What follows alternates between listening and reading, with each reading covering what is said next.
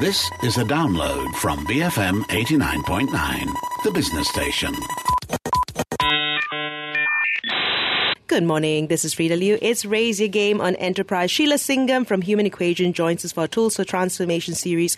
Of course, she's with us on the final Friday of every month, and it's always the eve of something, close to the eve of something. The last was, last year. Right, the eve of last year. And now, of course, it's the eve of Chinese New Year as well. So we're going to be talking about values today. And here, values are the deepest of the motivators that drive human beings. They're like the compass that drives our behavior. When we live in conflict with our values, we feel unease or dissatisfaction and often have a sense of things not being right in our lives. Have I been there? Oh, yes. When we live in accordance with our values, we often feel a sense of fulfillment. So today we're going to share some case studies in which eliciting the coachees' values played a vital role in helping them make important decisions in their lives. So very interesting because, these are all real life scenarios and names have been withheld to protect the innocent or maybe sometimes not so innocent. Okay. Yes. Okay. Good to see you again, Sheila. Good to see you too, Okay, Frida. so a client came to see you because she was in a relationship which was making her feel guilty. The man in question was married. There you go. So they had to keep the relationship under wraps. Deep inside, she felt it was wrong to be in the relationship, and the conflict in her values began to take its toll on her work and her relationship in her family, and she found herself avoiding them out of guilt. So how did you help her using values elicitation? I mean, step number one is she's a married man, but never mind. Let's go through the process here. Okay, so one of the things that a coach has to be is absolutely non-judgmental. So I can't turn around and tell the client, how can you go with a married man? I don't do that, because there's no judgment involved. So first thing I asked her is, what are your feelings about this relationship? Is it making you happy? And she said, not really. He's very controlling. He can be quite demoralizing, condescending. He's cruel with his words.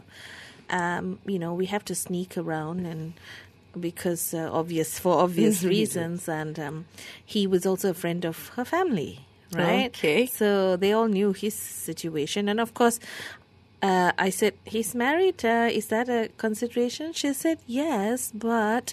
So I said, why are you in this relationship if it's not making you happy? Because I love him. He's the love of my life.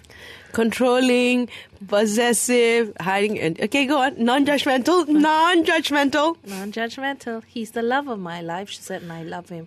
I said, okay, great. That's a good reason to be with someone. Now, let me elicit your relationship values. So the process of eliciting values is very straightforward.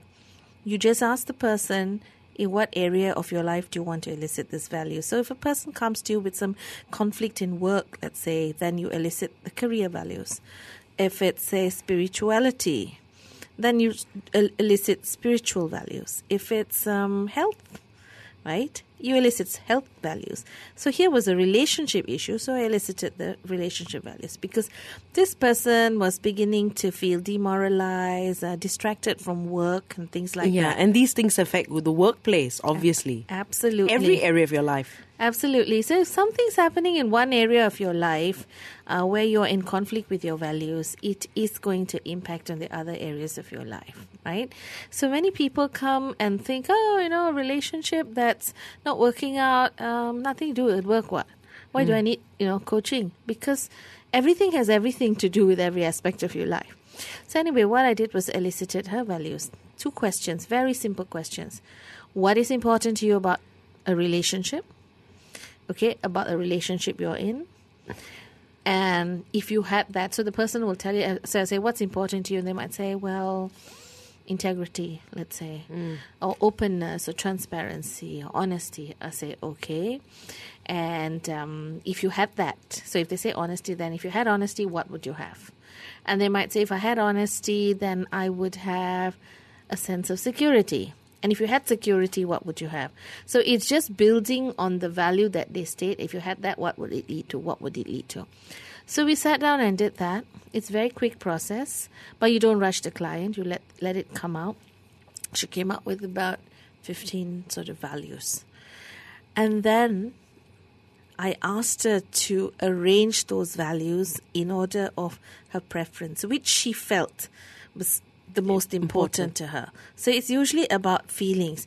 And that's the thing, Frida, I must say, a lot of people dismiss feelings, saying they have no place in the corporate world, they have no place in decision making.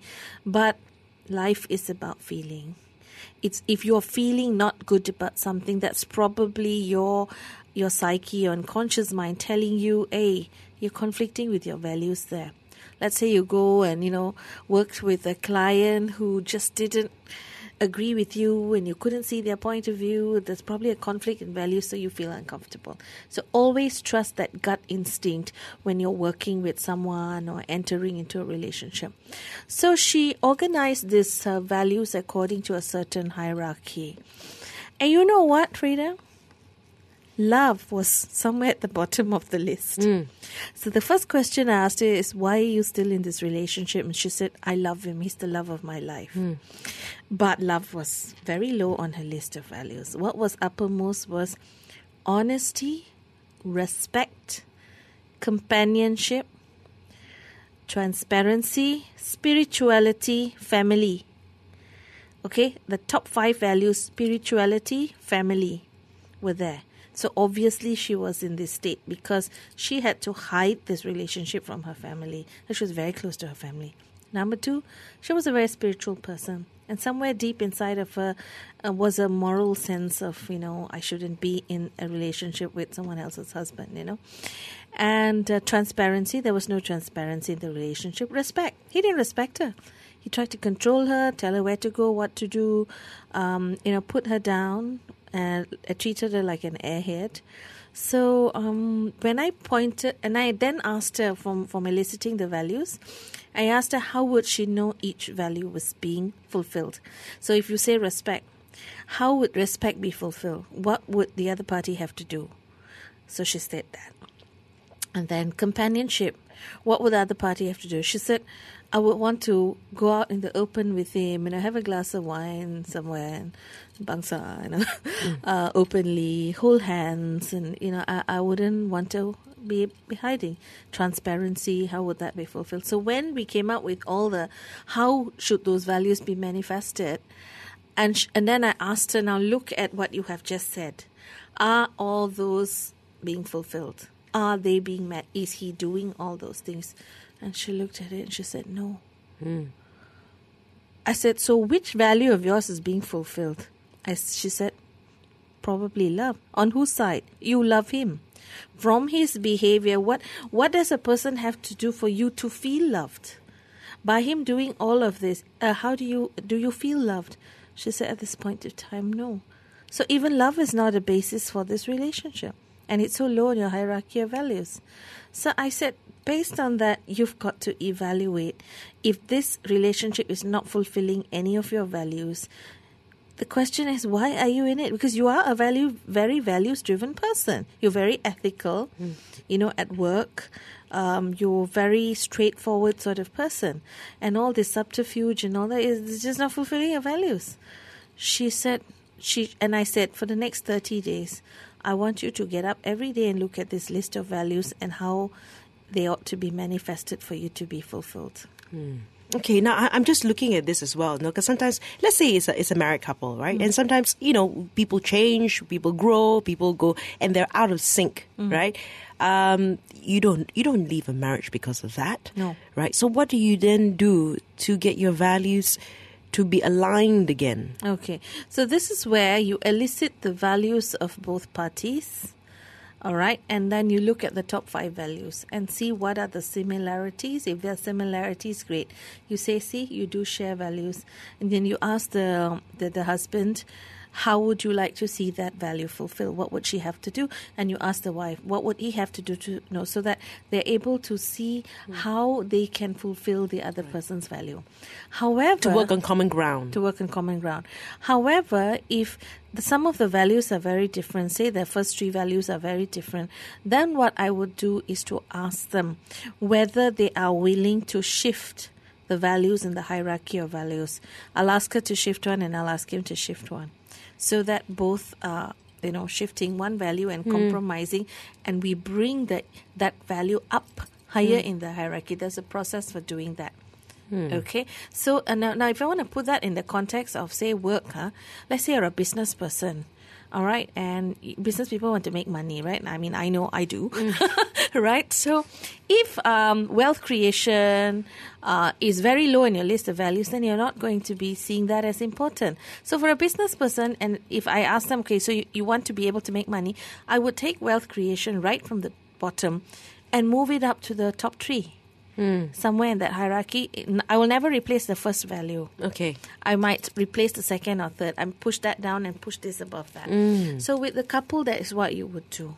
Right. We'll bring up another case study after this. I'm here with Sheila Singam from Human Equation in our Tools for Transformation series. Stay tuned to Raise Your Game, BFM 89.9. Yes, this is Raise Your Game on Enterprise. Good morning, Frida Liu here. Sheila Singam from Human Equation, our Tools for Transformation series. She joins us the final Friday of every month, and it's the eve of Chinese New Year. Earlier on, we brought up, what we've been going through is a couple of case studies of people who have met you and, how these things were addressed and resolved. Another case study here is a client was at the crossroads of his life because he didn't feel fulfilled in his government job, which he worked in the area of good governance. It paid a good income and allowed him a comfortable life, but he felt constrained by the demands of his agency, which he felt restricted his creativity. He had thoughts of leaving to set up his own consultancy, but was wondering if he would contribute better by remaining where he was. How did you coach him, though? Of course, the whole premise of what we've been discussing is around the area of values. So how did you help this guy? Okay. There is another process where you actually get a person to fill out a rather considerably long sort of questionnaire. It's a choice question.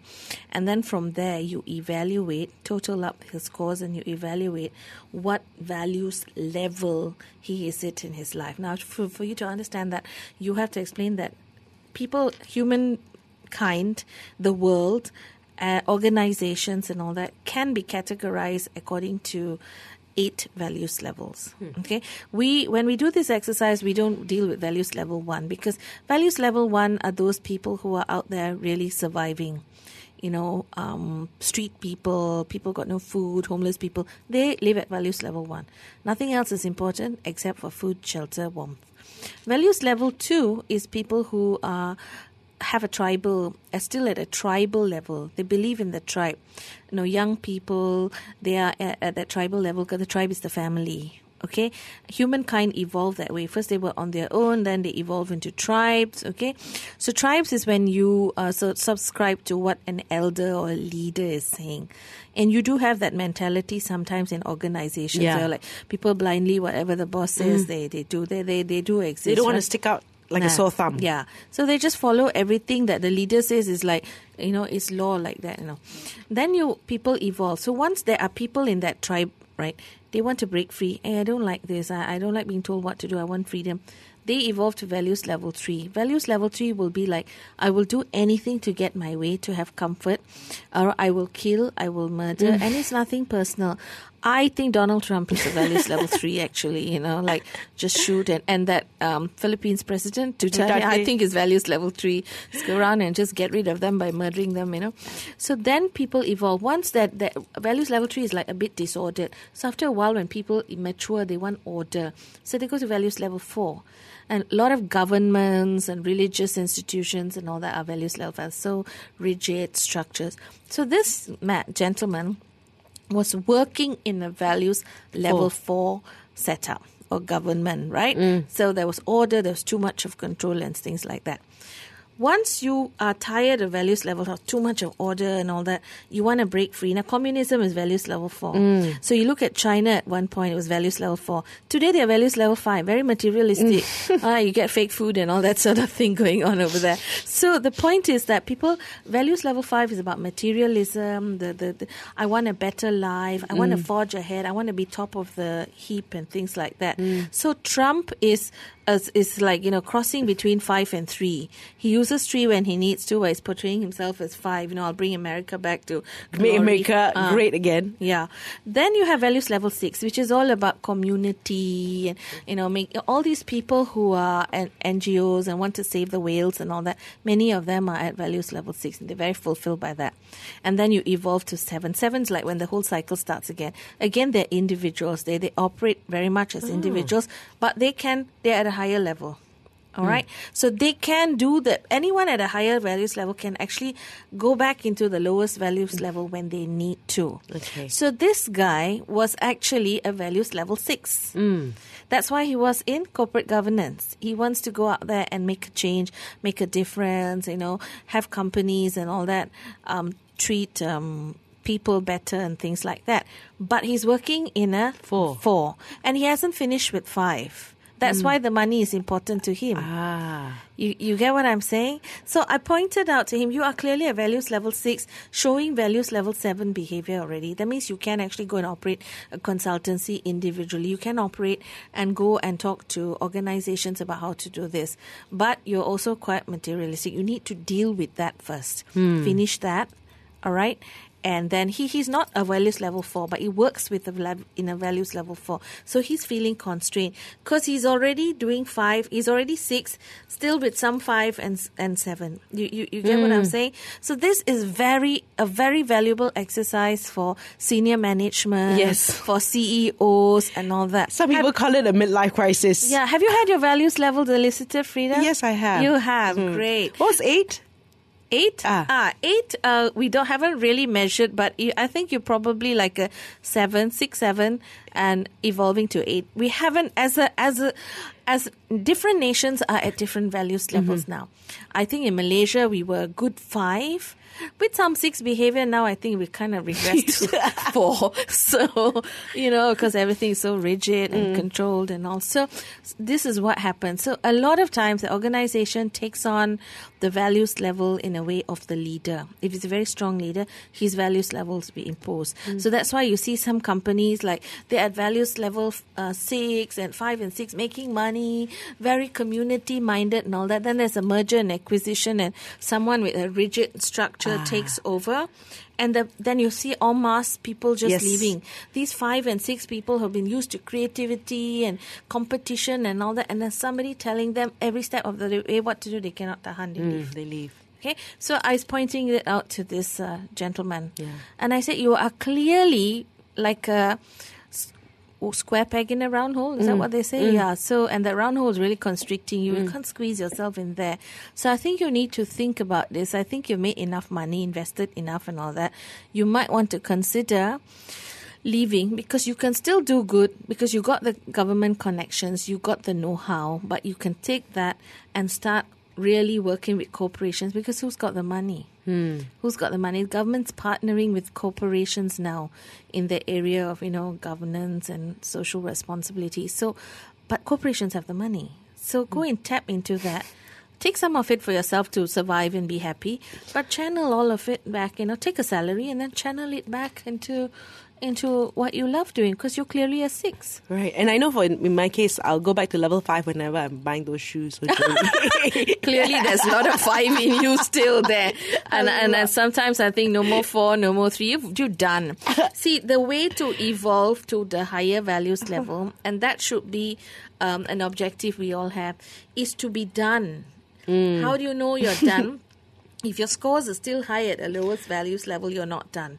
There are issues there. Like some other person that I did, he's clearly a values level 6 going on to 7. Can't you be a level 7 and still love the clothes and the shoes? You can. But so it doesn't mean that you're just so like altruistic, you don't want to buy shoes. But it's not a major part of your life. No, it's not. So if you don't have those shoes, also you'll still be out there doing good, right, Frida? Yeah. I need to know this. So in this case, when you talk to him about it, but did he make the move? He hasn't made the move yet, but he is clearer now. Okay. Because before this, he was like, no, I can't go anywhere else. I how am I going to survive? But so from this, by doing this, he saw the opportunities. He saw the options available. I'm still working with the government and the corporations. I now become the bridge between them. Okay, so when you can come to that point of being congruent about where you are and what you can bring to the table and link it back to your values, it can work. Because I can also imagine at the same time, it's like, if I were to start again, my children's in private school, and giving this up means I won't be able to afford this for my children. But if you can sort of say, because my value is like this, and this is the organization, that's the way it works, and I am the bridge, and it's a eureka moment, right? Yep. So right now, what I said to him, we're not saying leave now and go and do this. Go and explore whether the corporations will be open to having someone like you who's been in government, has got very strong reputation, to become the bridge, the liaison between them. And are they prepared to take someone like you on as a consultant, and what is your worth to them? So you got to do your market study for yourself lah. Right. How marketable are you? How laku are you? So speak lah, know. Then what kind of money would they pay? Which are the corporations and all that? Once you know that, then you set your strategy in place. Right. You come up with the business plan and all that. And you also talk to the government that if I left and went and did this consultancy with all my expertise, and I'm very good at what I do, that's what he said, with all that expertise, would they still be willing to use you? It's like really no cost to them, because you're generating this as a business. Yeah, and I get this completely, because you're at that point and now there's clarity on next steps, right? A call to action, whereas before you're just whirling around, what do I do? What do I do? What do I do? Sometimes I get through that as well. Yeah. And then he was also feeling very restricted. Yeah. So what better thing than to do a calculated move, right? Having explored. Even just doing that is such a liberating exercise. Very. He was like, and it's very interesting because, his partner was saying that I've told him all this, but he doesn't want to listen. Now you're saying I can see the lights going on in his head, like aha moment like that. Why does he need someone that pay money to go and get this coaching from? Then only you're willing to listen. I mean, I'm not complaining, mind you, but it's amazing to see how just doing something with values, eliciting the values or the hierarchy of which values level you're at. Do values change? Yes. They can change, and as I said just now, the hierarchy that the level at which you are, you will evolve. You have to evolve. I mean, if you are like values level 1, then fighting for survival all your life, or your values level 3, always want to fight with people and punch them in the face. I mean, hello, that's not evolution. You need to evolve as human beings. So as you move up that chain, your values also change. Will change. Having said that, also the individual values, the first case study that we did just now, those also will change. Like, say a 25-year-old, a 30-year-old would come out, into the corporate world. Maybe their main value at that point in time is achievement and career and things like that. But maybe when they are in their mid-30s, 40s, achieve a certain level of credibility in their work, and then they get married, they have children and all that, their values might change. Yeah. Family might become first. So if they are then still working like that, as what's expected, from before, and then there's a family there, that's when the conflict happens inside of them. Values will change. As we grow older, I mean, we've done with the materialism, values level 5 and all that. We go on to, we want to make a difference in the world. And then as we grow older, like values level 7 people, they don't care what other people think of them. They can operate independently. They're very good. They can do any values level below them, but in a corporation, they're good to have one values level person in a room will come to a decision faster than a whole 10 values level 6 put together. Because the values level 6 will always be like, but it must be for the good of everyone. We must all concur on this, Everyone must feel good about it. The values level 7 is there's a decision that has to be made. We've got to make it, We can't please everybody. This is the best decision. Let's do it. All right. If you have any questions or scenarios that you want to get Sheila to help you, do send us an email to enterprise@bfm.my, and we'll definitely put it up as a case study. And of course, if you say, don't mention my name, also can, right? We'll do that just to protect the innocent, as I was saying. Thanks for being with us again, Sheila. I'll definitely see you the end of the final Friday of next month. Sheila Singam from Human Equation. You've been listening to Raise Your Game, BFM 89.9. Thank you for listening to this podcast. To find more great interviews, go to bfm.my or find us on iTunes. BFM 89.9, the business station.